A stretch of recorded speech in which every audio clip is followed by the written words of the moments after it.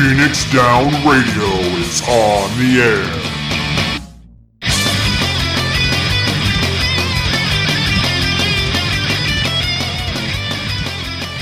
Welcome, everybody, to Phoenix Down Radio, episode number 147. I'm your host, Klaus Nightbringer, and joining me today, we have a Talus Marvelous and Sayer Timono. What's going on? Ooh, it's an multiple of 49. That's neat. Oh, the three squirrel times that is huh? running Sayer's brain has decided to be weird as hell as usual. That just means we're getting really close to 6 years. We're getting That's close still to neat, 6 but years. also We're also weird. getting close to 1,000 followers on Twitch. We've been close to 1,000 followers on Twitch for like 2 years. Let me have this. Let me have 1,000 followers, for crying out loud. We only need like 90 more or something. Yeah, well, Harass your friends. Don't harass your friends. unless that's something you like to do, then harass your friends. But also then maybe harass treat your your friends because it'll be funny. maybe treat your friends a little better. I mean, they're your friends, right? You should be nice to them. Well, friends are made to be harassed.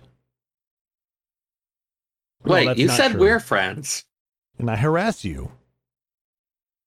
His story checks out. So how have you guys been the last 2 weeks? We're off to a rockin' weird day, guys. Just so you know, this episode started off the rails and only gets worse. That's Dude. an average episode. It's been really True. hot here, and I have been having so much trouble sleeping. It's been hot a lot of places. We've had like 3 or 4 100-degree days in the last 2 weeks. Almost every day has been over 90. So yeah, not fun. I'm I so glad I live by the sea. Oh, God. Yeah, it must be nice to have a nice regulated temperature, and but then you have to deal with all the people, unfortunately. So How's that cost of living? It's great, actually. it's better Huh. than yours, Sarah. Yeah. It's not paying a lot. Your rent is twice as much as my monthly expenses combined. I think I'm doing all right, bro. I have I don't know if central they do air, or so not. I don't care. Mine probably isn't, but I also have unusually low rent for the area. I And- will save you all one of my many rants about the housing market and the price of housing. Yeah. It's and, bad. And yes, Nicknard today was very nice in Minnesota in comparison to what we've had, but it still hit the mid 80s. But what have you guys been up to since the last episode? I made some more submersible bits. I absolutely failed to get myself to go into Zadnor, even though I really, really wanted to. And a friend got me a game on Steam that involves solving puzzles where you're an alchemist, and I confused Klaus with it. It looked very confusing. I programmed that entire all the machines I showed you, because you have to build and program them yourself. I mean, it looks interesting. It's just not the kind of game that I'm used to playing. That's Zachtronics does good not as stuff. fun as jumping off a cliff. Hey, some people like those kinds of puzzles, like me. And some people like jumping off cliffs. It's true. Yeah. See you at the bottom, Klaus. I'm coming with you. Anything else you've been up to, Sarah?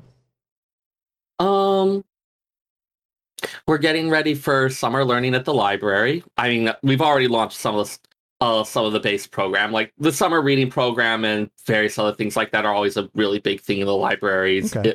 public libraries. So the actual reading program launched a week or two ago, but we've got a bunch of other programming that we're doing. I am helping run a thing for entrepreneurship for underestimated teens, which is a term that the partner we're working with used that I really like. Like teens who have skills but often get overlooked or don't get the opportunity to show it.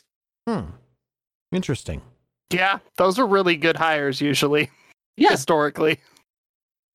And so we are going to be giving them a chance to like start their own small businesses and the like. The one that we're working with actually provides access to mentors and even a little bit of seed capital. So Oh, wow. I'm looking forward to seeing how it goes. Crazy. Hell yeah. That sounds awesome. It What- does. What about There's you? a lot of work to be done for it, though. Yeah, I'm sure. And what about you, Marvelous? So I had a Corolla that I had picked up from one of my old bartenders that was part of the Marvelous Motors project, and I finally got enough stuff removed that I was able to take the head off the block because it needed a new head gasket. The problem is there's a head and there's a block and there's a gasket between them. What I ended up with was 2 parts to a head, Ooh. a gasket that was completely disintegrated, and a block that looked like Swiss cheese, not in the fun way. Oh boy, so that sounds like it's probably more work than it's worth. For a 4A block, technically no.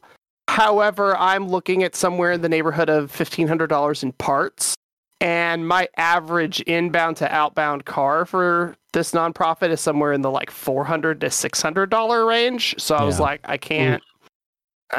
So unfortunately not fixable, but I did get to work on it, learn a bunch of stuff, sell a bunch of parts anyway, and make some more funds. So everything else worked out fine. I mean, as long as it didn't turn out to be a complete loss, I mean, I'm sure there were things that were salvageable on it. Sometimes, and there are some things that are a loss. The Mazda that I got last Christmas was a loss. A few things have just literally showed up. The van caught fire the day I got it. The HHR needed 2 modules that I couldn't acquire at all, so that was toast.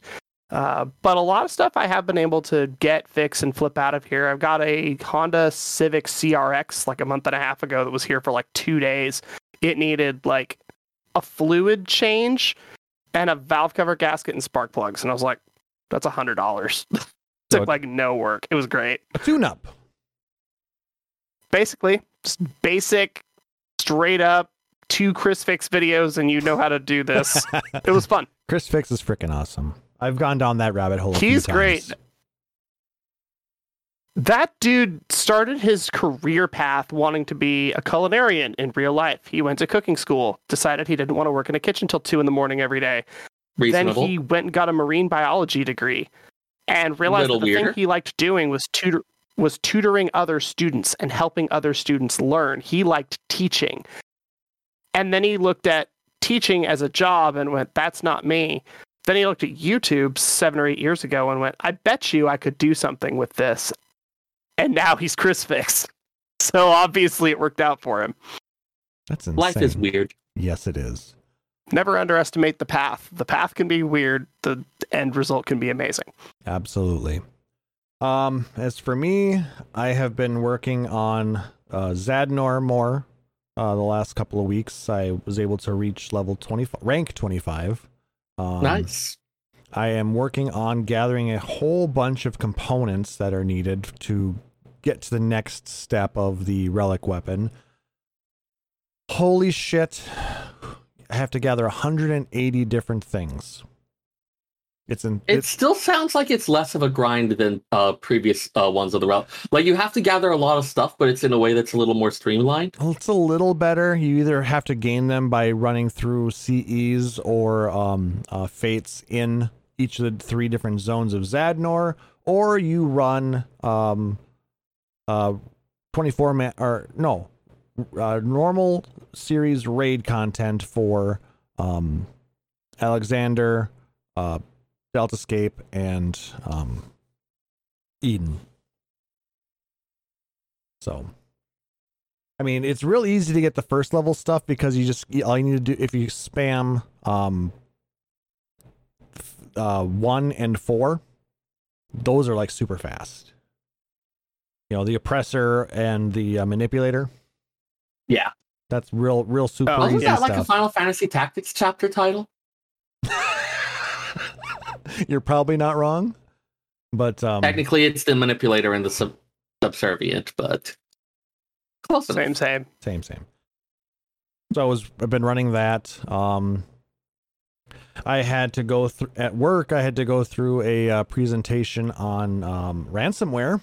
That was entertaining. We just had one of those too. Oh God! Except this one is more along the lines of how to prevent it, or not prevent it, or how to best prevent it, try to best prevent it, or recover from it so you're not, like, you know, completely destroyed. Yeah. Ours was pretty much about how to avoid getting hit by it in the first place. Yeah, it's going to be tough to if the individual person is more likely to be able to get away from it. A large organization, it's not if, it's when, and that sucks. And as a network administrator, it's doubly sucks.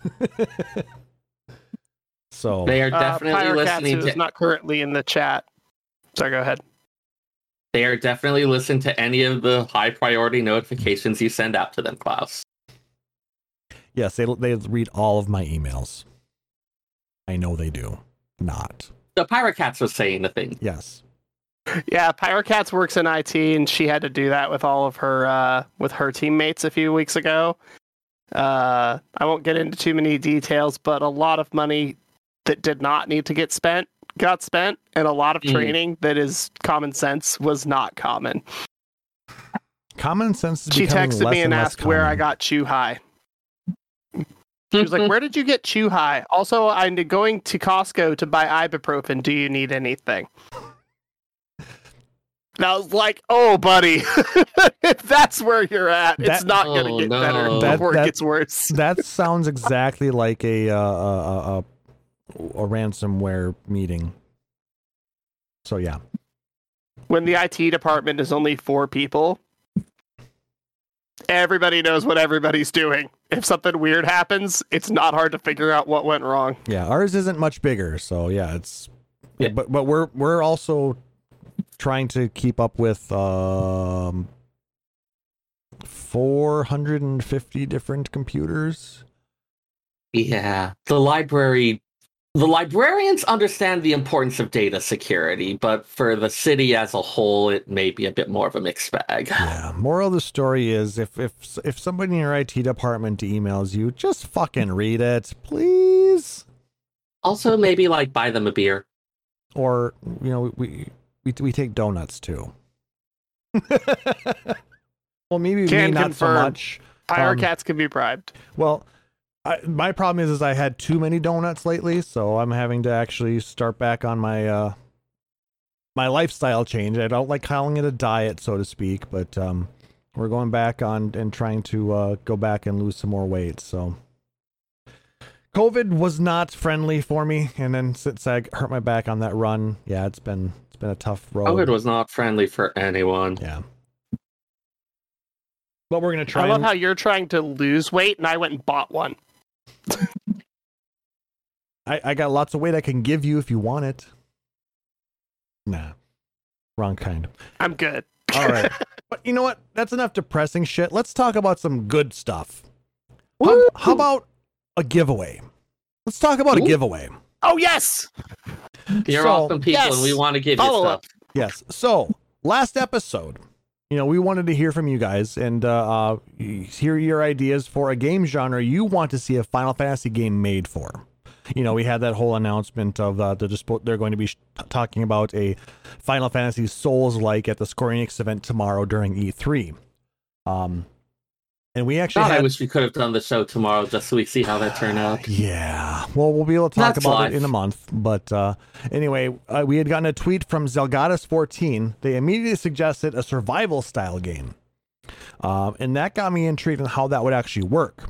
So, we want more ideas, guys. And to help get those creative juices flowing, we are going to host a giveaway where we will be giving our favorite entry a $50 gift card of your choice or $50 worth of items from the Mog Station. And we're also going to give away 2 $25 gift cards or items from the Mog Station to 2 runners-up. So, how do you enter? Email us at podcast@phoenixstormradio.com with your ideas, as well as what the base premise would be. So don't just say that you want a Final Fantasy 14 dating simulator, or no, it'd be a Final Fantasy Dissidia style. That's the one we talked about pre-show, wasn't Yeah. it? I want every single parry to be enabled, damn it. Yeah, I mean, so we want it like My Kuja Desh fanfic will come to life. No, get out. Well, Marvelous was talking. He wants to have Edgar versus Zidane. There it is. You pick who you want, and the other person is your rival, and you have to try and date everybody throughout the different Final Fantasy games. So we want to hear your ideas. Not gonna lie, I'm not dating Rydia. Nah, she seems like I'm a lot not of trouble. dating Rydia. Just there's too much going on. Like, That even seems like after- too much work. Clearly No. not beforehand, but even after the age up? Okay, let me ask you something. As a children child of the 80s, I want to talk to you about a little show called Tenchi Muyo. I never saw that. And you know exactly where this What? is headed. You haven't seen Tenchi Muyo? Okay, well, Sasami is 9. Sasami is 9. In the OAVC is 600. She still has the same character design. The answer is still no. Okay? I'm not Why dating did they do Rydia. that? It's not happening. I don't know. But Tifa? Let's talk about it. Freya? I might need a shot first, but let's talk about it. Like, we can figure this out. It could be a pretty interesting Alcoholic game. or vaccine? Yes. Also, well done. Thank you. You know, the S rank is going to be Quina. She can cook. Oh, shit, yeah. Quina is relationship. Get a goals woman that right makes there. you laugh. Get a woman that can cook. Get a woman that can clean. Get a woman that makes you happy. Make sure these 4 people never meet each other, and you'll be just fine. But anyway, It is a dating sim, okay? I know. It's Dating going to be sim. hella problematic no matter what we do. So be creative with your ideas. Feel free to think outside of the box, and who knows how cool your idea could turn out. And we will be announcing winners during episode 148 on July 10th. Make it something that we will have like a half-hour discussion about. Wait, how would that work? Yeah, that would be amazing. Plus, you got a chance to get $50 worth of free cool stuff. So yeah, we will look forward to your entries. Oh man, now I'm having all sorts of ideas that I shouldn't say because I don't want to take away stuff for other people. Exactly. I do like the survival game. My first thought was like, can we go like Fallout 4 style where you're trying to build outposts, and now each outpost is like you need a chocobo stable and an item and a weapon and an armor and a black magic shop and a white magic shop, and you build up your outposts. That would be cool for a survival game. I would play the crap out of that for like 20 hours and then immediately forget about it. Or I mean, is it going to be more like a Last of Us style game, where it's I should check into how That would Valheim is also be doing. cool. a horror survival style? Or even worse yet, it's going to end up being like a Resident Evil 8, and you're going to have a really tall monster lady chasing you. I feel like many people view that as a plus. Yeah, it's going to be Yotsuyu, but she's 10 foot tall. A lot of people already want I need to pre-order a game that doesn't exist. How do I pre-order a game that doesn't exist? I need this in my life. See? It's that easy, guys. Just hoping we get a whole bunch of cool ideas that we can read out on the next episode. That would be nice. I need that, by the way. I'm going to need that giant Yotsuyu in my life. Can we make this happen? Oh, dear. All right, let's go ahead and jump into some game and community news. So, this was a big couple of weeks for Final Fantasy VII. Just 2 days ago, Final Fantasy VII Remake Intergrade was released for the PlayStation 5, which includes episode Intermission with our favorite ninja, Yuffie. Oh. They keep capitalizing that inter in part of it. It's like inter, like to bury? Is that intentional? No, not inter. Inter. I mean, it could be both. Like, just make the symbolism denser and weirder, and you're generally on the right track. Though I did die a few times, if that makes sense. So. Baby. So just a reminder to everybody who owns the PlayStation 4 version of the game, you do get to upgrade to the PlayStation 5 version. However, you do not get intermission as part of that. You will have to pay $19.99 to get access to that. But it's worth it. Yeah, Yuffie. Everyone loves Yuffie. I've been streaming that the last 2 days. Yes, I was streaming again. Yay! And okay, Doc. so I played that for a little. I think I've gotten through about most of the first mission, and it's fun. It is a lot of fun. The graphics are amazing. There's a lot of dialogue going on. So I mean, if you played the original version, there was a lot of background dialogue going on as you walked around the different areas. There's plenty of that to go around here. This is basically taking place right after the Sector 5 bombing, like immediately after. Sector So it's 7 like is still woven there. into the existing narrative rather than like a thing set after. Exactly. And you will encounter the other members of the Avalanche group from the original game, remake game. So it's kind of neat to see them from a different perspective. There's not a lot of interaction, but you're working with a different cell of Avalanche when you get into Midgar. Right. That was one of the things that was never really made that apparent in the original FF7. And even in the remake, they'd only talked about a little bit that Avalanche wasn't just this one group, that it was this entire movement with a whole bunch of different separate cells. Yep, it is definitely a bunch of smaller groups. Yeah, it made the original game made it seem like the group you're working with was Avalanche. Yeah. And it was that was the only group, but it's kind of neat to see that there's that group was actually kind of an offshoot group or a splinter cell as they're referred to in this game. In that each of the different cells seems to have their own agenda, which is kind of interesting.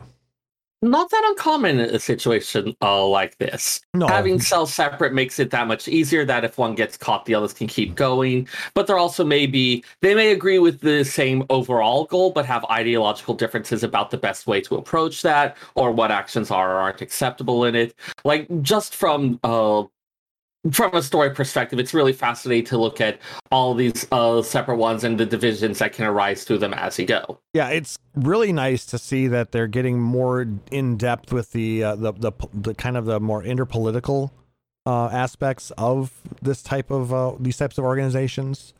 And it makes it seem more interesting than it just, okay, so you're a part of this group, big whoop. Now you've got a little bit more story behind what the group is, what their goals are. You know, it's kind of fun to see all of that. As far as gameplay goes, it's very similar. It plays very similarly to the Final Fantasy VII remake. Well, it should. The only downfall that I see with it is the fact that you only get to play as Yuffie. You do get the addition of Sonon very shortly into the game, but he is... Oh, we got raided by underachieving Toku Sentai. What's going on, guys? Welcome. You guys don't get It's to okay, hear Also, that. that is a rad channel name. I believe in you. You can achieve your potential. Anyway, before Kefka scared the crap out of me. I mean, there's a reason why I put Kefka as the raid sound. So you get scared? yeah, well, it's also just kind of a surprising thing, so it gets a better reaction. Anyway, All right, let's see here. Klaus enjoys fear. Good to know. no, Keep that later. Didn't say that. Klaus denies his deeply held passions. We're getting a lot of good data here. You know, me not saying anything is kind of counterproductive to having a podcast. He's paralyzed with fear. We're doing a good job. Continuing on with what I was saying, Sonon basically plays as a completely support character, completely driven by AI. But they have a new feature where they can synchronize with each other, and they start to kind of synchronize their attacks against certain enemies and can do actions that work together with them. In the trailers, you saw, her riding around, kind of perched on his pole, and then he would fling her across. Right. So those kinds of moves are what you can do when you are, kind of synchronizing with each other. And it's the amount of damage you can do is devastating. The AI. Go ahead. I wonder if there was some amount of considering, okay, do we want to add another playable character in terms of working out mechanics for stuff, working out a lot of things that would need to be done, something that could potentially kind of exist in its own right, as opposed to just in the context of Yuffie. Yeah, I think that was the biggest thing is they are going to have Yuffie as a playable character in the upcoming game, in part 2. But Sonon is so it makes sense to do that development for her. Yeah, but Sonon only is going to be probably playing in this game. So it probably doesn't make nearly as much sense. But it kind of takes away a little bit from the dynamic of the game where you can switch back and forth between the characters that are in your party. Yeah, that was the thought I had. If you can only have the one character, it feels just like the earlier parts of the main game or stuff like that, where you do only have the one, and you lose a lot of that depth and richness that you got as you went through. Yeah, but I mean, it doesn't take away enough to make it an unenjoyable experience. I mean, on the contrary, getting to see Sector 7 from a different perspective is refreshing, for one, and entertaining. The other nice thing is they've added a new mini game based off of Fort Condor. Ooh. Well, it's called Fort Condor, but it's kind of a little mini RTS slash what do they call those games where you put up units in order to combat other. Yeah, that's an RTS, but I'm trying to think of the like tower defense. Tower defense. Thank you. Yes, it's kind of a combination RTS slash tower defense. Thank you for that. And you get new boards that you can play, as well as units that you can place by going through the game. You'll find them in chests, or earn them from beating other NPCs, and it's very interesting. I played a few games. From what I saw a little bit about it, it looked like kind of a game board sand table type situation, which it makes sense. Given the direction they've been going with this, I can't imagine that we'd actually end up having the free map roaming thing where we'd be able to go to Fort Condor, much less disrupting the flow of the narrative for that. Yeah. So this seems like the best way to actually get some kind of reference to that original content in this newer version. And who knows? We might actually still get to see Fort Condor. Because, But I can't imagine we do it in the same way. And now we are going to stop here for a bit and deploy this thing. And come back every so often for prizes. You never know. It feels unlikely, at least. But, other new NPCs from Remake are in the game. Chadley is in the game again. As Seven Deadly Streamers, a.k.a. Shake, is saying. One of the first fights you get is Ramu. And he kicked my ass a number of times. He is a cheap bastard. It's always good. But it's excellent. It's so far I'm really enjoying the game. I'm only, like I said, maybe halfway through, maybe not quite, but it's definitely, if you have the game for PS5, it is definitely worth investing the additional $20 if you're upgrading from the PS4 to PS5 version. Otherwise, it is included for those of you who don't have the game. If you buy it for the PS5 straight up for $70, it includes the intermission DLC. So yeah, I'll probably be streaming more of that over the next week. Maybe we'll finish it. I do want to actually jump back into the regular game as well, just to see what the differences are between the PS4 and PS5 versions. You can actually bring your save over, so you can continue on from where you're at in the PS4 version, which is very nice. That's always something that frustrates me about remakes or upgrades or things like that. Oh god, I have to start all over. Yep. The only downside I'm seeing to this is because I have the physical version, I will always have to have my disc in the drive in order to play the game. Yeah. But it is what it is. It doesn't seem to slow anything down because, well, SSD load times are like super fast. So yeah, that's. And if the disc is in and it launches, then it's fine. Because honestly, my Persona 5 Royal has been in my PS4 for like a year. Like, once it's in there, it's fine. It doesn't need to move. I mean, occasionally, in the PS3 and PS4, you actually had to pull data from the disc. It didn't install the entirety on your hard drive. But I think with the PS5, it's the entirety of the game. And some PS4 games may be the same way. The entirety is on the disc, so it's only to verify your ownership and then jumps into play. Yeah. I mean, the last thing they want is for you to like install it and then go give the disc to a friend or something. Yep, that's probably the biggest thing with it. So yeah, if you have a PS5, I strongly recommend you get Final Fantasy VII Remake Intergrade. So, yay, we did a review. We did. Oh my god! All right. And another little bit of Final Fantasy VII news. Final Fantasy VII: The First Soldier just finished its first closed beta test on Android. And it was a pretty game. I had it downloaded on my phone, and I played it a little bit.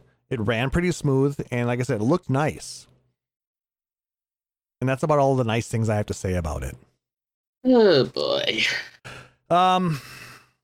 Gameplay wasn't very good in my estimation, or in my eyes. The worst part about it was the controls. The controls were horrible.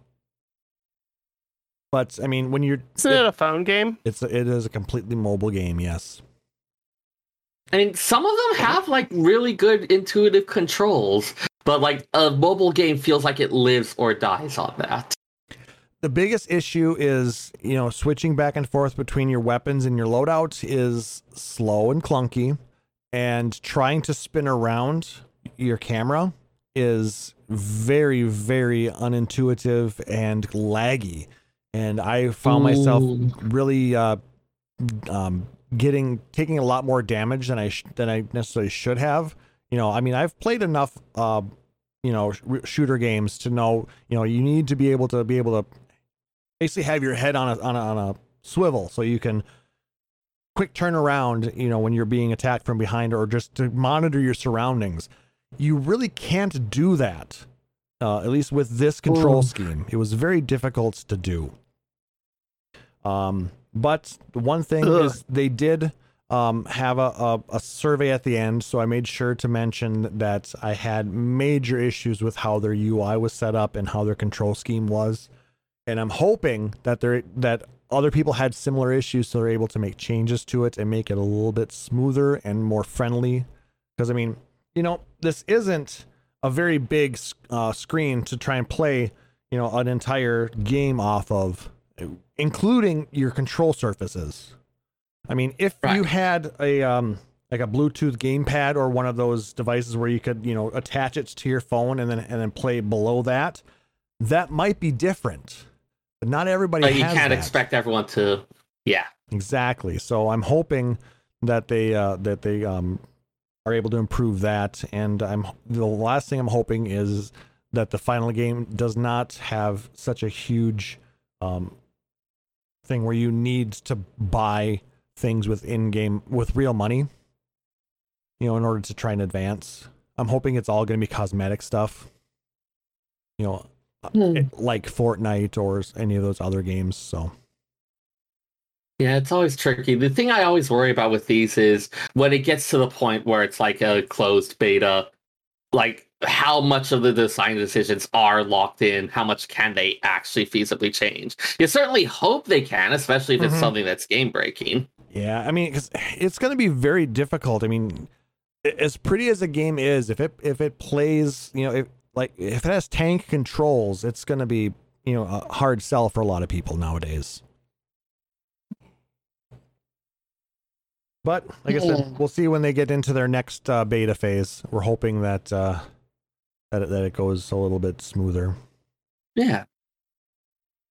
There was also a little bit of Final Fantasy XI news. They popped up their June update.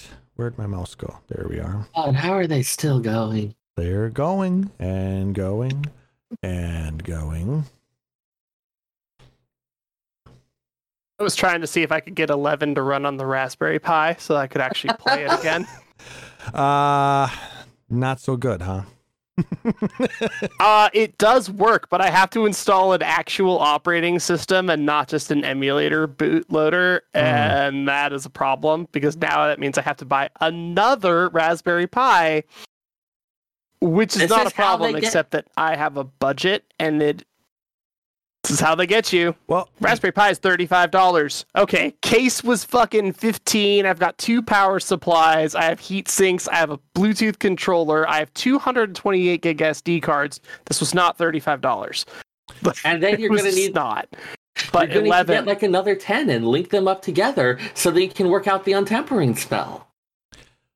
Well, you could just get VMware Fusion or Boot Camp for your Mac and Boot Camp. It would be Boot Camp. That would be the easiest way. Yeah, because the VMware or the virtual boxes don't do very good for hardware emulation, especially video. Honestly, Boot Camp, Windows 7, because I don't need a copy of Windows 10. This computer's 5 years old. And 11 runs on a toaster. Like, it'll be fine. Yep. Yeah. There you go. Effort. But, so the Final Fantasy XI Voracious Resurgence gets their update. It's going to Aut Urgan. So, Raubahn, Are Cornelia. they just going to tie in like all the expansions again? Yeah, basically. Oh.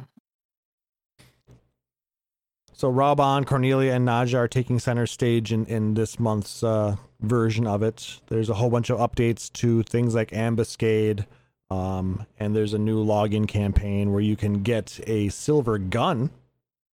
Ooh. So, you're still playing 11? I know Nick Nar is. Naja Salahim, forever loyal to Salahim's Sentinels, because she won't let me quit. Have you seen that, mate? You don't cross Naja. You smile and nod, and just let her add a couple more zeros to your debt. You're not wrong. You're not, and it makes me really upset that you can say it so plainly because it means that you're so far in that you can't get out. Pretty much. Yeah, I resigned myself to it. You're basically Geralt, and you're just completely in debt to. This is how I live. This is how I will die. Yeah. All right. And there was also a little bit of miscellaneous news that Marvelous was kind enough to put into the notes. So take it away. So I went digging because, spoiler alert, I haven't played 14 since like February. I have been playing a lot of randomizer stuff, but I just needed some other Final Fantasy related content. And that led me onto a rabbit hole of book reading, and a friend of the podcast, Betty Whitemage, off of Hyperion, sent me a link to a book called The Psychology of Final Fantasy Surpassing the Limit Break. So, casual reminder for the bookworms in the universe, the book is only $17, and it's insanely good. It's a lot better than the Psychology of Blank series, which seems to be a bit more plug and play with their logic and not very in-depth. Dr. Anthony Bean asks several questions within the book, including how does playing Final Fantasy connect us with a larger sense of spiritual guidance as to who we are? And, related to us here on PDR, how do the musical interludes affect our psyche and push us to become better versions of ourselves? I've already put it in the chat. If you do like reading, you got the link? Sweet. If you do like psychology, if you like reading, and if you like twisting your mind ever so slightly in the good way, excellent book. It's on my Kindle. I'm about halfway through it. We also have a link in the chat that's going to be in the show notes as well. pick up a copy. You can also get it on Kindle for like $8 or something if you are more of a digital reader. But like I said, the actual book is only like 17, and it's a nice thing to have on the shelf. Next thing I found was from FFTCG. Hold on. Oh, go for it. It is an affiliate link, so Phoenix Storm Radio will get a small kickback if you do decide to purchase a copy through that link. I feel like we need a better word than kickback. Kickback's fine. You know what I mean. Kickback's fine. We appreciate you helping to support the show. It supports the show. There we go. Yep. Buying through our affiliate link helps support the show. 3 whole cents. Ooh, Pyrocast is suggesting buff. Yes. You buy from that link, it will buff the show. Ooh, I like that. Yeah. I like that. Anyway, next thing digs into the thing that used to take my money before I started buying cars, which is the Final Fantasy trading card game. Opus 14 Crystal Abyss is coming out on August 6th. Talk to your friendly local game store and pre-order. They probably will sell out of pre-release kits and everything else because they have been for the last 5 opuses. It features a bunch of super cool new art. There's also a list of about 12 new artists within this specific opus. So if you like art, the FFTCG is very good for that. Notable additions to this one include full art versions of previous cards from other opuses, including the Emperor from Final Fantasy II, Wall from Bravely something or another, one of the mobile games. Mobius, that's the one. And the full art version of Estinian. And this is the good Estinian, not the stupid ones for S abilities. This is the good one that buffs all of your Dragoons. So for anybody that has played Magic before, it is a Lord effect, and it is awesome, and you want it. So they're being brought back as legendary full arts. The War of the Visions Final Fantasy Brave Exvius is also going to have some cards in this expansion. They are actually added to the game as a new title. So for title format, you finally have another game to build with. I wish you the best of luck. There isn't even enough cards in this set to build a title deck yet, but someone's going to find a way to do it anyway. Please send me the list. I want to play it. One new artist that we have is Lisa Fujise. She contributed something that is hands down the coolest cloud art I have ever seen. I don't like 7. This is the coolest cloud art I have ever seen. It's not a full art yet. It probably will be because it's so good. Yeah. His eyes are glowing blue from Mako. I showed it to my FF players the other night, and they were like, and everybody that has seen Bleach is just like, so I know what inspired this artist to start drawing, but it looks like a Zanpakuto, and he looks rad. So check out Klaus. What squad is he on? Anyway, but yeah, there's a link that we have probably in the chat by now, if not somewhere else. There it is. Of that art. Definitely check it out. It's super, super cool. I will have a copy of that card come hell or high water, which I will show up on the show. Final Fantasy adjacent news. This is where the rabbit hole of, hey, we were supposed to do E3 this week and E3 is tomorrow. Let's find stuff to do led me. Earlier this week, Netflix announced a whole ton of new anime that's coming to their platform. Last year, they announced there was a whole bunch of studios that they had signed up with, and this is kind of the start of the, hey, we actually produced things and we're going to be releasing them soon. Netflix announced a series called Exception. It's a horror anime, it's set in space, and the general premise is explorers and terraformers are going to other planets in deep space, and the people that are the terraformers are printed using biological 3D printers, which sounds terrifying and weird. And the monster art is absolutely bone-chilling scary for all the promotional materials. So why in the world do we care? Because all of the character designs and all of the monster designs are done by Yoshitaka Amano. Yes, the actual... Nice. Yoshitaka Amano, famous for doing Vampire Hunter D book covers, among other things. Yeah, if you've been around Final Fantasy long enough, you've definitely heard that name before. So we get to see Amano art animated. Nice. I don't even care what the plot is. I want to watch a mono art getting animated. This is a still image, and it's already deeply unsettling. I did use the term bone chilling for a reason. Yeah, I'm closing this window now. It's good. Yeah, good. I suppose I should link that. Don't leave that open. If you open your laptop and that screen is up, it's not my fault. But I linked one of Danica's articles over on Anime News Network. Definitely check them out as well. So yeah, I mean, since all the good news is coming tomorrow at like noon my time, that covers. We don't get to say how cool the new Souls game looks like, or the news on Final Fantasy 16 or 7 Part 2. So we haven't even confirmed that. Like, it's still rumor status. It's pretty.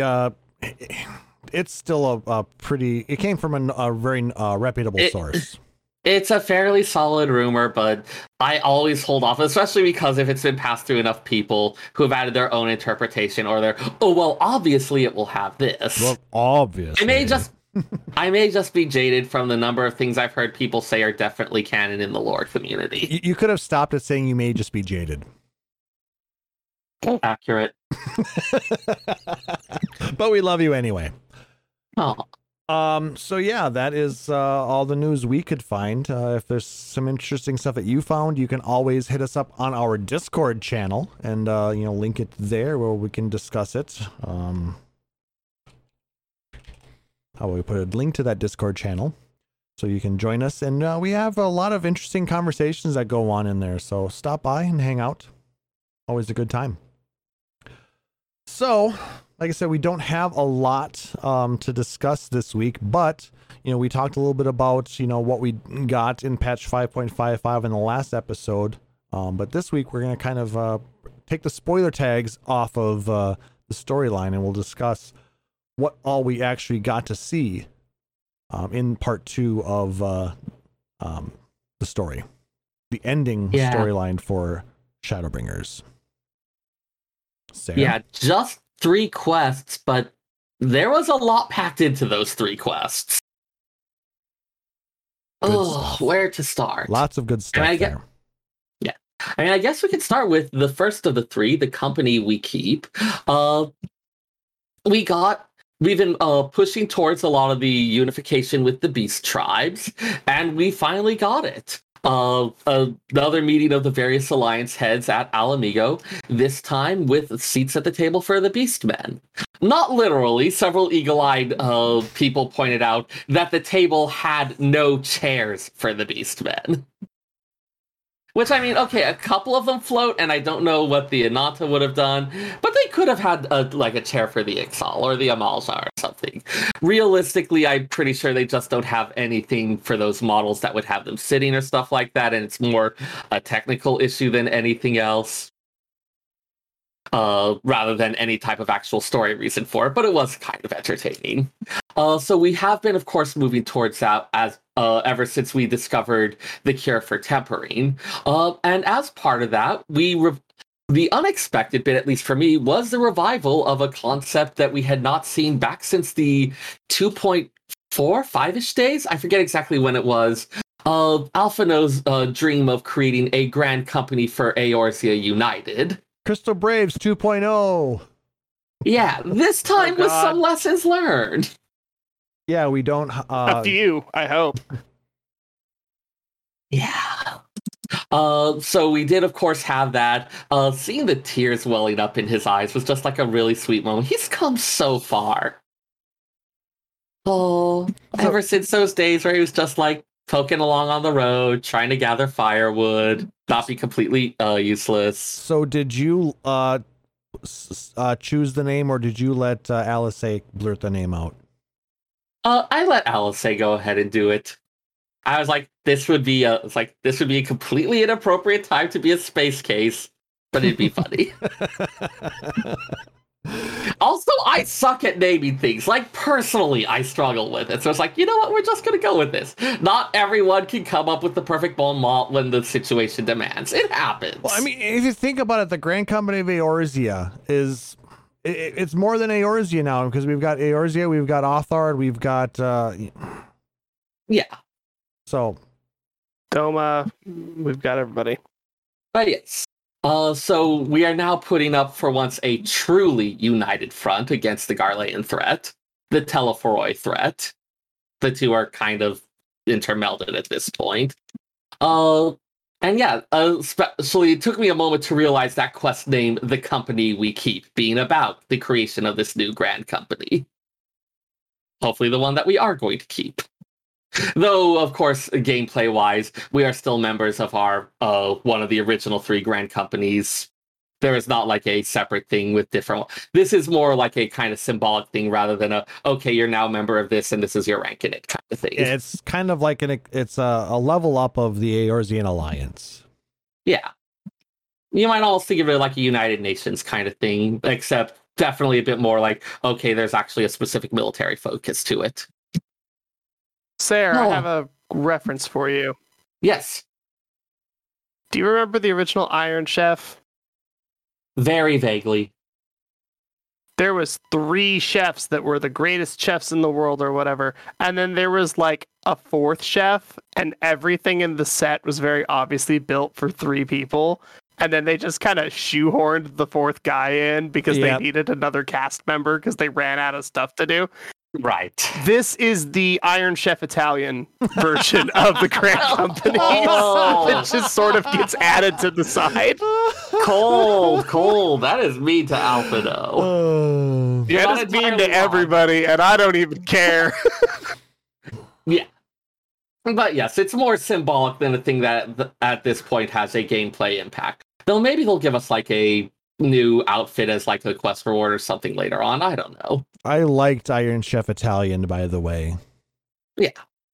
Dude, he's actually pretty solid, but it was just so janky. Yeah, it was Hiroyuki Sakai, wasn't it? Masahiko Kobe. Don't worry, Kobe? I'm already coming up with terrible images for stuff. There's too many different Iron Chefs. I get them all confused. But I remember Morimoto and Chen. Chef Chen was awesome. Anyway, before we get down our Iron Chef rabbit hole, which we could easily go down. Oh, yeah. Yeah. This would be a delightful distraction, but...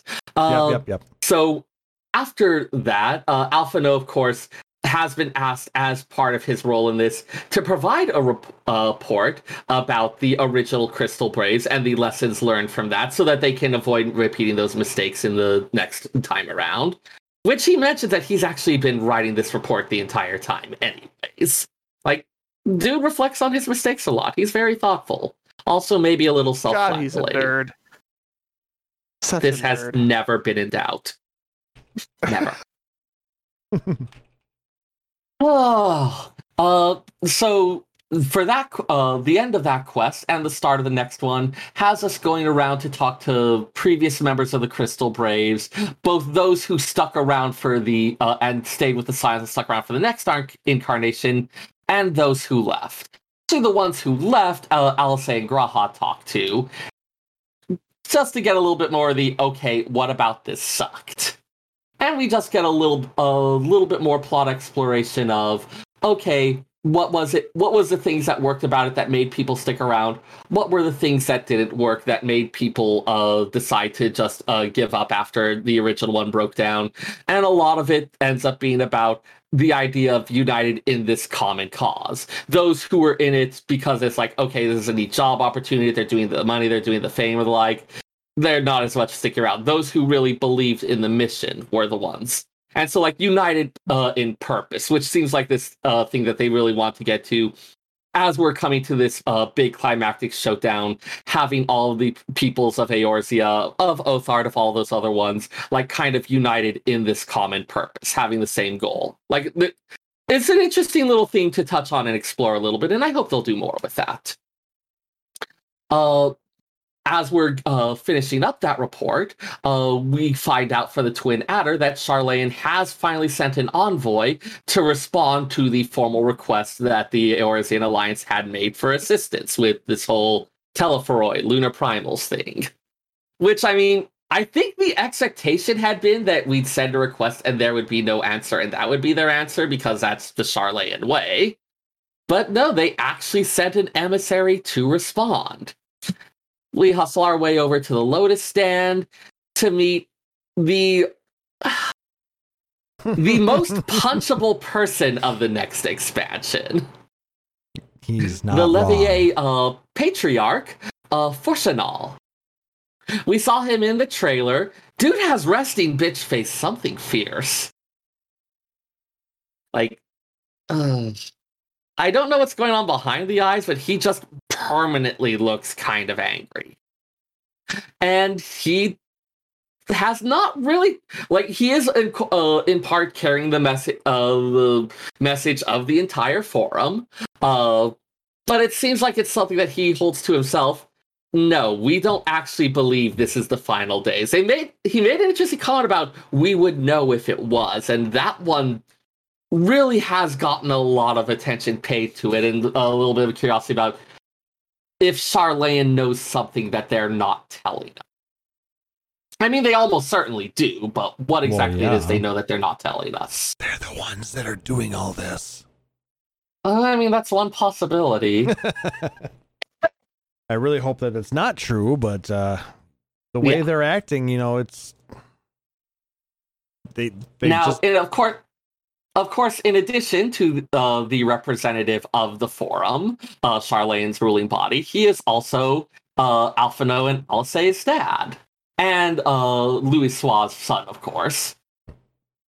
Alphinaud and Alisaie, he does ask them to go ahead and return with him, or less ask and more say, like, hey, it is time to do this. Like, you've had your explanation, you've had a thing here, but you need to start growing up and being an adult about this. Playtime is over. Yeah. And they very strongly disagree. They've spent their own time out in the world. They've come to conclusions that are much more like their grandfathers than their fathers. And we had always seen that he didn't like the fact that they were going, but he also respected their ability to make their own choices on this. But this time around, he is a lot less forgiving, especially once they start actively challenging him about his stance on it. And once we start joining in, the man disowns both his kids. Yeah. A lot of people are so mad at him about that. A few are wondering how their mom is going. Side thing, in one of the little bits of banter beforehand, the kids have been writing to their mom. So they're anime protagonists, but that have both parents alive. That's, like, weird, right? A little bit. Don't trust it. There's a lot of speculation about if the mom may be instrumental somehow in getting us into Charlayan, or in helping us in our stuff there. Or if maybe she's down with all this. Who even knows?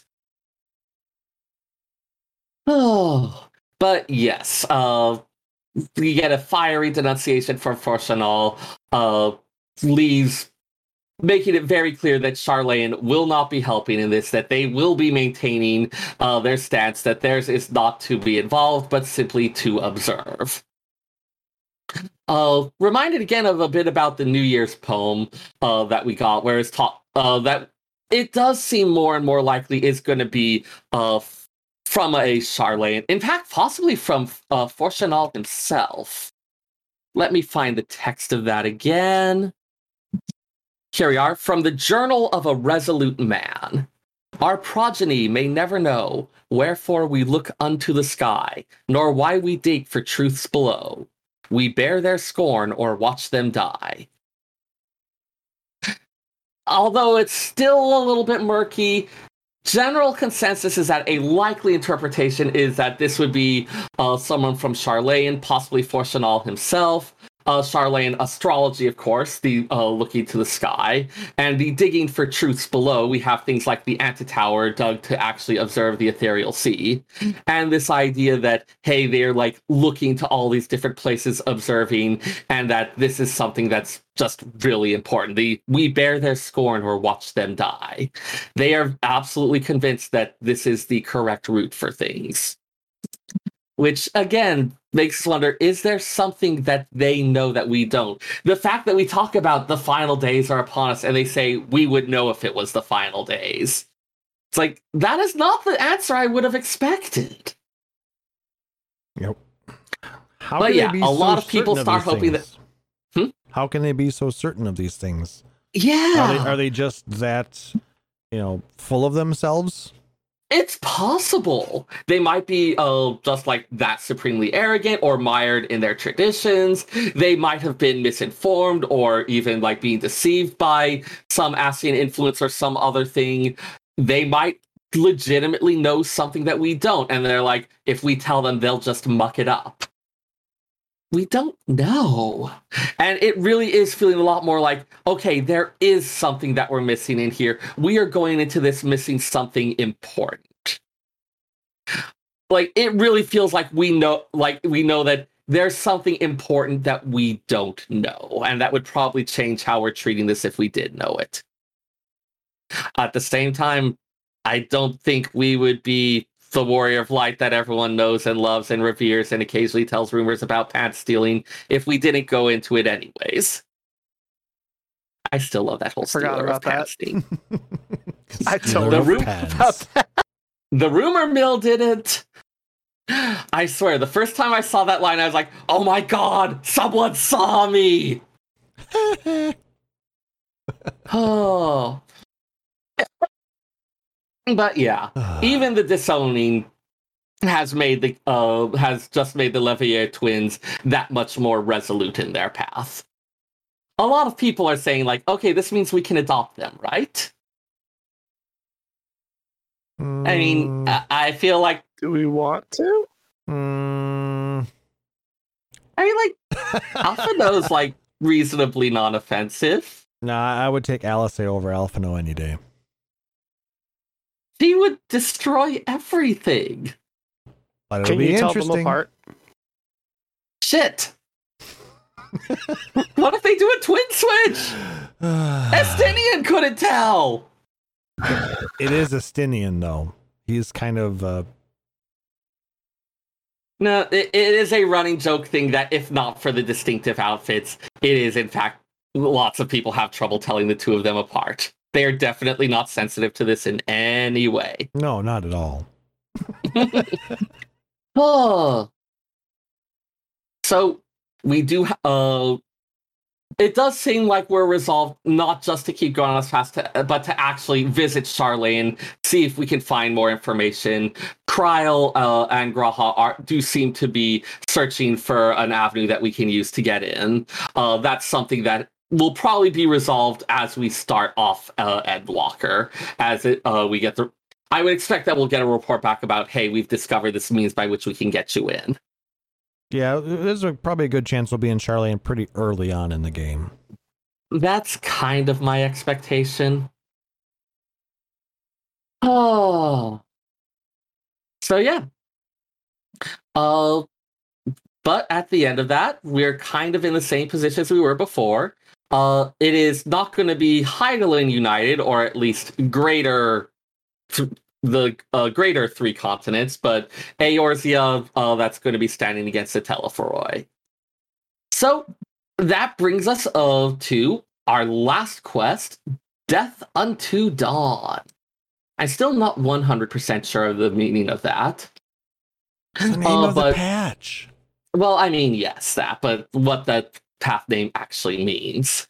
Anyways, as we're discussing the implications of this, we get interrupted by a messenger reporting that the Telephoroi has charged through Xelphatol, taking Ixal captives as they go.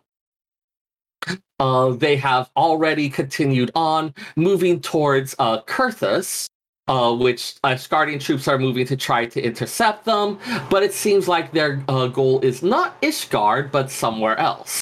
The group quickly figures out that their actual goal is going to be the Cartano Flats. They want to play some PvP.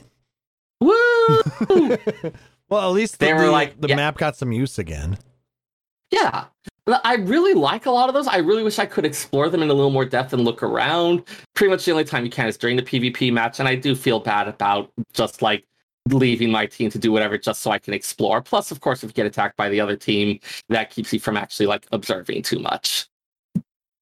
You can't say, I'm a Crystal Brave, I'm not one of the other three. I'm neutral. I'm a medic. They know to target the medics first. Crap. Run away. Oh. Anyway. But yes. So as we prepare to move out to Cartno, we do get one of my actually favorite scenes of this set of 3 quests. Fordola, who I am more and more convinced is one of the best characters of Stormblood. Don't at me. Or you know what? At me. I would totally have that argument. But she is the best character of Stormblood. At FFXIBSEYRR on Twitter. Fordola is fucking fascinating as a foil to several different characters. Anyways, I will not go into that right now. But she has showed up in Gridania to do something a little unexpected. She has brought a visitor with her. Against medical advice, she has snuck our good friend Arenvald out of the Frontistery ward to have one last little talk with Alphino. Sneaking him out against medical advice is absolutely a Fordola move, and I was just like, aw, that's so perfect. Also, I hope this doesn't have implications for his recovery. It probably won't. At least it's not going to make it any worse than it already was. Maybe. Because Arenvald comes to us in a wheelchair. He is conscious, he's talking, but he has been told that he may never walk again due to the injuries that he sustained in the tower. And so he and Alphino have one last talk, kind of exploring this idea of like this dream and this goal being passed on to another person, how the other Scions who were killed in the various raids, he took on the thing for them. He's now passed it on, what the nature of a hero is. They have this just really nice, touching chat that kind of gives Alphino the resolve that he needs going into this battle. I don't really feel like I can do it justice summarizing it, so I'm going to say just go ahead and watch it. This is a cutscene that is worth not skipping or that is worth going back and watching, because it's just like a really good moment. Oh. And with that finished with, we prepare ourselves for the last solo duty of the expansion, which, oh my god, what a goddamn amazing set piece this is. As the entirety of the Scions take to the fields of Cartno to engage the Telephoroi, whose ranks have been swollen with tempered soldiers, beastmen, Grand Company members, all sorts. It's a kind of brother against brother, a confused melee where you can never quite tell which of them are going to be on your side, except for the ones in Garlean uniforms. You know they're going to be against you. And it becomes you get this really beautiful, amazing set piece that at various points switches to a tactical map to show the different units that you've broken up into, because with everything going on, there's a lot to be handled, and so the Scions break into several groups to engage the enemy, to protect various objectives, to start untempering people. There's a lot going on in there. We get several role-playing segments. I believe with this one, every active member of the Scions at the point that they had started introduced the role-playing segments, we have played as every single one of them once. Because let's see, we do get a Y'shtola sequence, we get a Urianger sequence, we do get an Alisaie sequence. So those are the 3 that we had not had a... Wait, I think we had Y'shtola in the past. We had Y'shtola before. Did we have another? Because we had Urianger, we had Alisaie. I could have sworn there was another one before the Warrior of Light. I think it was just the 3. Okay. And at that last one, it's like, okay, it is probably the Warrior of Light, but part of me was like, maybe it will be in this segment, you will play as whatever, while the Warrior of Light is just doing Warrior of Light things. On reflection, that it probably makes more sense to let us be us for the biggest climactic battle.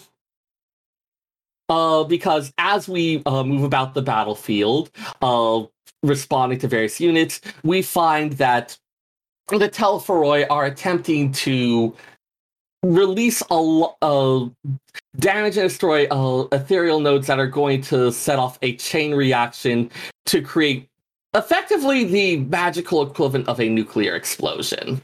They're basically going to take all of the different ethereal energies that are congregating within the Cartano Flats, and it's basically going to create a chain reaction. It's going to push out throughout Eorzea and basically destroy the entire planet. Right. Like, at least that's our best guess. It's not like we have a lot of time to do analysis. No, we have to kick some ass to keep it from happening. So yes, going around, jumping between several different teams. And yes, Talaz, you should play this game. Yeah, no, this is a... It sounds interesting, finally! It's really good. It is a really well-done set piece, just like as this big climactic conclusion to the entire thing. Especially if you enjoy the role-play segments where you're playing as one of the other characters. If you enjoy that part of it, it's a lot of fun, because like I said, we get 2 segments of that plus our fight against one of 3 different lunar primals. Yeah, there several lunar primals are engaged in there. The Lunar Odin one is causing people to ask a fair number of questions, because for the others we have they captured people of whatever one and made them do the thing that makes a lunar summoning. Yeah, but Odin summoning was Odin? a weird... Odin summoning is a weird special case that has me wondering how they did it. But you know what? Rule of cool, we're not worrying about it right this moment. Yeah, in that case, yes. But just getting back to the whole Odin thing, the primal is the sword, correct? Yes. And the energies are based off of the last person who defeated, at least the mechanics in the game, the last person who defeated the summoned primal, it takes on their vestige. Not quite that. It's more like it grabs them for use as a host. Okay, but I mean, well, in the game, it's the copy of the person who dealt the killing blow. Yeah. Is it because story-wise, whoever touches it, because it's such an ethereally dense, powerful, yada yada yada, whoever touches it is effectively immediately tempered and goes off to wield the sword. Which is why, gameplay-wise, it looks like one of the last person who defeated it, because like there's sort of they defeated it and then picked up the sword and then became the new Odin. Okay. I do remember once encountering an Odin that was me. That was pretty entertaining. I had not known that I'd gotten the killing blow the last time Odin was up. Yeah, I haven't killed Odin in so long. It's been ages. But so yeah, the existence of Lunar Odin is a little weird given the other stuff we know about how they're making lunar primals, but whatever, I'm sure they'll handwave that later. Gray Honey Badger saying in chat, and that is why you wear gloves when touching dangerous artifacts. Exactly. That way the one of my glove players picked up a sword that they didn't know had power, and he then immediately tried to kill the party and killed himself. So just be careful when touching always dangerous a fun things, time. please. Oh. Anyway. But yeah. So yeah, big set piece for that. Lots going on there. Concludes with a little bit of discussion about what the Telephoroi's aims are, and then everyone, for some reason, looking up at the full moon in the background. And then a switch over to a scene over in Garlemald, where Xenos and Fandaniel make a number of cryptic comments that, again, everyone is merrily working to attempt to interpret. Given what we know about the fact that we're going to the moon, that the moon is the thing that Zodiark was encased in, or put in when it was kicked out of the planet by Hydaelyn, a lot of the other stuff like that. This feels like a lot of foreshadowing that we're going to explore once Endwalker comes back. Including, of course, one last little poem to close out things. And then credits roll. And then there's a little bit more because we haven't actually gotten the quest complete yet. True. Oh, there is nothing special in the credits. I stayed to watch the whole thing. Not because I was looking for anything in the credits, but I'm the kind of person who stays in the movie theater until the lights come up. They worked hard and they deserve to have someone recognize them. Fair. Yeah. I would have watched the entire credits, but I think I had something else I had to do. And I didn't have the time, unfortunately. So, but yeah, no, most of the time, at least with this, I do watch the credits because there's usually a little bit of entertainment, throughout them, as well as you kind of get the montage of the different images as well. Yeah, there's lots of some of the artwork, some of the reminders of all the different things we went through. And especially as we're moving into this thing that's kind of this big culmination that they've been emphasizing over and over. I mean, look at the Endwalker trailer and how they reference the leitmotifs of all of the other expansions in the music or other things like that. Yeah. Though, Pyrocat's in the chat saying it's like reaching the end of the arc in Naruto or whatever anime you're watching. We're close. We're close to the ending of the arc. We have 6.0 yet until we actually end this story. Yeah. So, I mean, again, a little, I talked about the previous patches as being kind of a table setting type thing.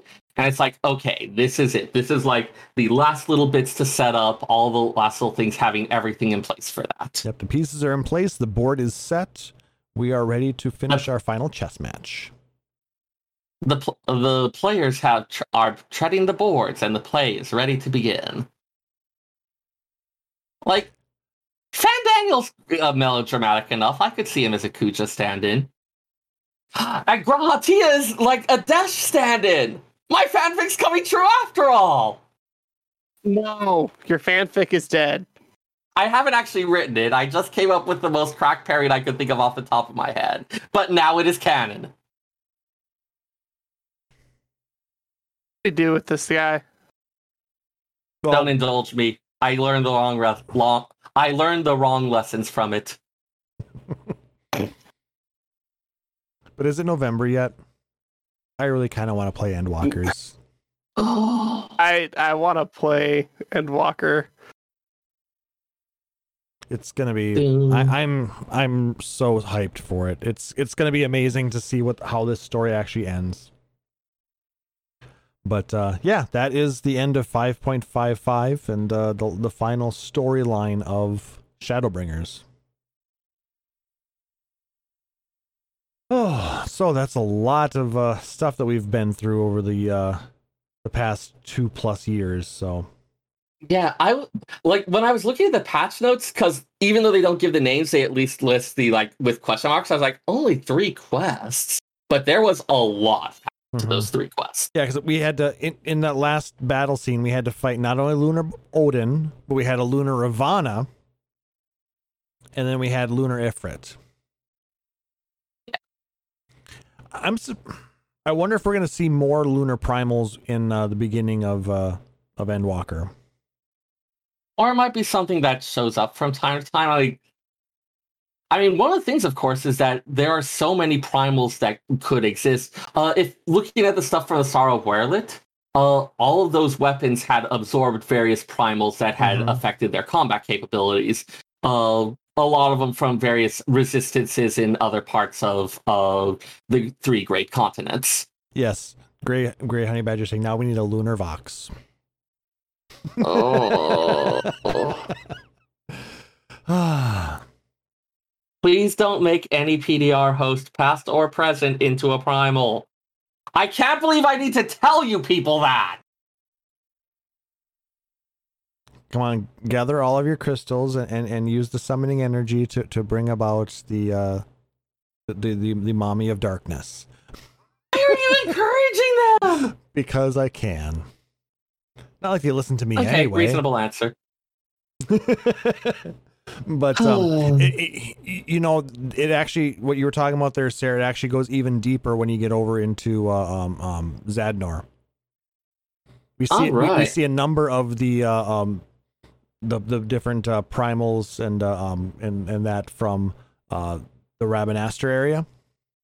All right. So there's a lot of things from 12 and Tactics. one wonders if how much the asses, or possibly even Fandaniel, has just been popping around to teach more and more different group summoning to create more and more primals that could be then used as fuel for all these different things. It is entirely possible. A lot of people say that, and I don't know why. Because we love your reactions. True, Apparently, my despair is entertaining or fun. I shall give you despair. Ooh, like Harry and David's? I love their themes. Yes. Instead of dat pair. That pair. Anyway. It doesn't quite work the same. Nope. Ah. But, no, and like I said, in a future episode, we will discuss more about the Save the Queen storyline. Give Sarah a chance to go through that. Yeah, now that we've got all the stuff to complete and put it all together, I am looking forward to seeing what they've done with it. And it does make sense, if, Xenos has had any influence on what the Fourth is doing in Dalmasca. So it's possible that, Fandaniel's influence is being spread throughout the different groups in the Garlean Empire. Yeah. Who knows? But like I said, they've become so splintered since the death of Varys. It's hard to say. War of Succession, and then a bunch of people coming in and tampering you will do that. Yeah. I almost feel sorry not for Garlemald, but for its people. Yeah, just the average citizen. Yeah. And doubly so for those who have been basically Dragooned in the non-jumping sense of the word. Sure. The word I'm trying to think of is occupied. Yes, then yes. People who are effectively dragged into the fight, who are forcibly conscripted. And not even conscripted, but just, forced to have to live under this occupation. Yeah. But yeah. It is not a fun time in Garlemald these days. No. But it's interesting how this video game makes us think about all of these real world parallels and think about how, not real people in these video games are having to suffer through all this. And then it kind of reminds us how real people are having to suffer through all of this. It's just kind of weird. Video games are weird. Good art holds the mirror up to nature. I will say towards the end of Stormblood, having to be like, we have finally freed them. However, you're never really free when you've been occupied for that long. There's whole generations of people that don't know any different. And that's not something that we can solve in one fight and a cool cutscene. So that's, yeah, we've interacted with some of these characters for years. Watching them succeed, we get to succeed. Watching them fail, we feel that pain too. I love this game, even though I'm not playing it right now. The biggest reason why I am so invested in this game. I mean, as much as I played 11, it doesn't have nearly as much in-depth story as 14 has had. 11 has a fun story in its own right, but there's this. And maybe it's just having gotten older and knowing more about the world and all the different things going on and seeing this thing that explores these questions and these topics that I have. It's I haven't really seen anything that really got into it in this way. Mm-hmm. Yeah, 11 didn't delve this deep into these types of situations. So it's kind of nice, it's a lot of stuff doesn't. It's a very mature in that aspect game, but it still has a lot of interesting and fun things. So I mean, and then you get to have Hildebrand nonsense to take the edge off. We need more Hildebrand. I want Hildebrand back. He's on the moon. He better be. Right? Because let's see, last time he got pulled into a weird portal thing, and then we had like a shade of him as a gentleman of light who is very confused that occasionally shows up in the Hero's Gauntlet. That's hilarious. Where am I? Love that. I'm so happy. Yeah. It's amazing. Great stuff. It's reasons why we have had almost 150 episodes talking about this game. And other games, but mostly this game. Mostly this game, yeah. But it's God, I don't know how they're going to finish it. And like oftentimes I would be like, okay, this is such a huge thing, like I'm worried they're gonna fuck. I'm not worried that they're going to fuck it up, but I am curious as to what they're going to do. Like what kind of message will they explore with this? Mm-hmm. And then where will we go after? That's I think my biggest concern is what is the story going to be like in 6.1? I'm gonna just hang out on my island sanctuary for the next 3 patches. Thank you. La la la. Hey! Now I'll be able to bring a scythe to it. You always have been able to. Weirdly, that somehow makes it better. I wish it didn't, but it kind of does. I am going to find Camo's picture of Xenocia Galvis as a farmer on the island sanctuary now. And on that bombshell. Oh, thank you, Internet. That's going to do it for this episode, guys. If you liked what you heard, make sure to like, subscribe, or follow us on Apple Podcasts, Google Podcasts, Stitcher, YouTube, or whatever your preferred podcatcher is. And if possible, leave us a rating or review. It does help people find our podcast, as well as lets us know what you guys think. If you really dig the show, consider joining us here live every other Saturday night at twitch.tv/PhoenixDownRadio, and consider subscribing, where you get access to a number of subscriber-only badges and emotes, and just having a good time with us here. If you really dig the show, you can consider becoming a patron over at patreon.com/PhoenixDownRadio, like our benevolent overlord, Aurori Fenrir. All proceeds go towards growing the show, cover things like hosting costs, allow us to do some giveaways, and improve the overall quality of our podcast. So it's very helpful. But any kind of support, whether it's emails, likes, tweets, or retweets, subscriptions, whatever, it's always greatly appreciated. We love interacting with you guys and the rest of the community.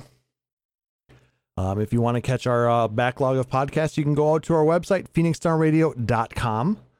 You can email us, podcast@PhoenixDownRadio.com. Don't forget to email your entries to our contest with your idea for what you want a Final Fantasy game genre to be. Spin-off. You know. Let's go with spin-off. I think that's probably the easiest way to summarize. Yep. Or Final Fantasy in a different game genre. If you're going to suggest Monster Hunter, you better make it better than Explorers. That's not hard to do. Explorers was trash. Though I think 13.2 did a great job of the Pokemon style game. It did. It was Pokemon and Chrono Trigger Pokemon. That was fun. Yeah, it was Pokemon Chrono Trigger and a little bit of something else. And God, so good. Oh, yeah. Found it. But yeah, make sure to email us those entries, and you'll get your chance to winning one of 3 prizes. So look forward to reading those. You can hit us up on Twitter at PHXDNRadio, or you can check out all of our videos out on our YouTube site, youtube.com/PhoenixDownRadio. Shout outs. Who wants to go first? I'll take this one because I've got some cool people to shout out, like Gray Honey Badger, who's in the chat throwing in some ideas for the contest, but you need to email us, my friend. PhoenixDownRadio.com. That would be important. Also flesh them out a little bit. Yep. Like, that's a good top line summary, but give us some detail. Mm-hmm. Explain some of the bits. Also going to shout out the guys that made the Final Fantasy 1 randomizer webpage for being trolls and making the round 1 qualifier randomizer borderline impossible. I had to fight Tiamat with no airship, no class change, My highest level spell was Ice 2 that I picked up at level 4. Yeah, that was awful. Final Thank you guys for making a challenge. I did beat it. I Wow. did beat it, but it took like 6 days. Ooh. It was really hard. No black shirt, no Zeus gauntlets, no mage staff, no Thor hammer, no magic. Basically, I like re-rolled with like 2 fighters, a black belt, and a red mage just to survive. Like, it was tough. But thank you guys for making cool challenges. I really appreciate it. If you want to harass me about randomizer stuff or FFTCG things or Final Fantasy tabletop games, find me on the Discord. I am Marvelous Tofu, or you can find me on Instagram, which I respond to every once in a while, also at Marvelous Tofu. Very nice. Sarah? All right. Shout out to Sleep. I miss you. Come back. All is forgiven. And Cool Air. Yes. Shout out to my housemates for being really good sports about we had to empty out the kitchen. We had exterminators come over. That is thankfully taken care of. But they were really good about, okay, let's take the opportunity to actually clean out a bunch of things and figure out how to reorganize the kitchen, and it is much more usable now. So thank you for that. Shout out to my friend Jason, who introduced me to Hainanese chicken. I forget the exact name of it. It's not Hainanese style chicken, which I had for the first time today. And oh my god, I have a new comfort food for when I am sick. Woohoo! It's so pleasant and soothing, and it feels like wholesomeness. It's like chicken's, like I described pho as like chicken soup plus, and this is like more. Oh, they like poach the chicken, and then they use the poaching liquid and like ginger and scallions, and they use the poaching liquid to make rice. Nice. So you have like this really well unified flavor. You have like this really tender, soft chicken. The sauces on it usually have a lot of ginger on it, so it's like this really super comforting food. Awesome. Oh. So yes, and shout out to the chat, which has been fun and engaging, and not quite a risotto. It's more like you just use water for making rice normally, but instead of water, you just use the liquid that you were using from poaching the chicken. Like a risotto would be much more Okay, it is really, really good. We can talk about that in the post show. Yeah. How can people turns find out It turns out there's a place that's like 2 miles from me that does it. I did not know it was so close. I did not know it was a thing. I did not know it was so good. They also have fried tofu, which I just love as a marriage of contrasting textures. But we'll get into food chat later. You can find me on Twitter at FF. What are you laughing at? You. Fair. You can find me on Twitter at FF14Sayre. That's FFXIVSEYRR, where I post ramblings about food, fun library stuff, and retweets of the latest nonsense that Moose and the other lore mongers have gotten up to. Matt, right before an expansion, it's the prime time for like just the weirdest shit we can think of. It's great. Also, Camo is right. Marilyn and Connie Senna are totally dating. This is canon. I declare it. They're so cute together. You're gonna have to mute him, dude. Yeah. There's pictures. They're very sweet. They're sparkles, and they look so happy. Button? You can't silence the truth. But I can mute you. And I have. And I want to shout out to my co-hosts, the muted Sarah and Talus. All Did right, you actually mute him? Yeah, I did. Now he's on. Oh my god, you did. All right. I deserved that. Love you guys. You make it interesting. You make it fun. Shout out to everybody joining us live here at twitch.tv/PhoenixDown Shout out to those who joined me during my Final Fantasy VII intermission streams. Seven Deadly Streamers was there. Shout out to Demon Squirrels who raided us on Thursday. Shout out to Rory as always because you're just awesome. Shout out to Underachieving Toko Sentai for tonight's raid. Thank you so much for stopping by. We hope you guys appreciated or enjoyed your time here, and we appreciate you guys stopping in. Yeah, just a reminder that there will be no episode in 2 weeks. I will be on vacation, so shout outs to vacation, and hopefully vacation, all you ever wanted, and demonetized.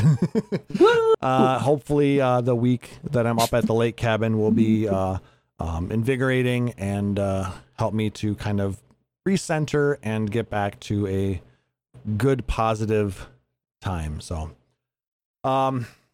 you can find me out on Twitter at PHXDN_KLAUSS. I've been trying to tweet more on both mine and the show's Twitter. If you guys want, like I said, it always helps if you guys hit us up with questions or things you want to talk about. You know, we can only self-promote so much before it gets extremely boring and non-productive. So try to avoid that. And you have seen what I will do rather than have us be boring. You don't want that. Yeah. I mean, maybe you do. Some of you seem to think this is hilarious. Well, you're not wrong, but you are. There's better alternatives. You are kind of entertaining sometimes, so we'll take it. But thank you again for another amazing episode, guys. For my co-hosts, Sarah Timono, for Talis Marvelous, I'm Klaus Nightbringer, wishing everybody a wonderful evening. We will see you in a month, and we'll talk to you later. Take care. Phoenix Down Radio is a production of PhoenixDownRadio.com and Illusion Productions.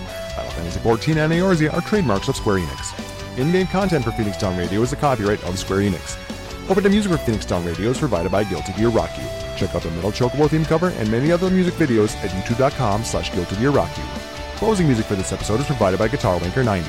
Please check out their full version of Matoya's Cave and other rock video game covers at youtube.com/Guitar Wanker 90. The views and opinions expressed in this episode are those of Phoenix Down Radio and its hosts and do not reflect the views of Square Enix.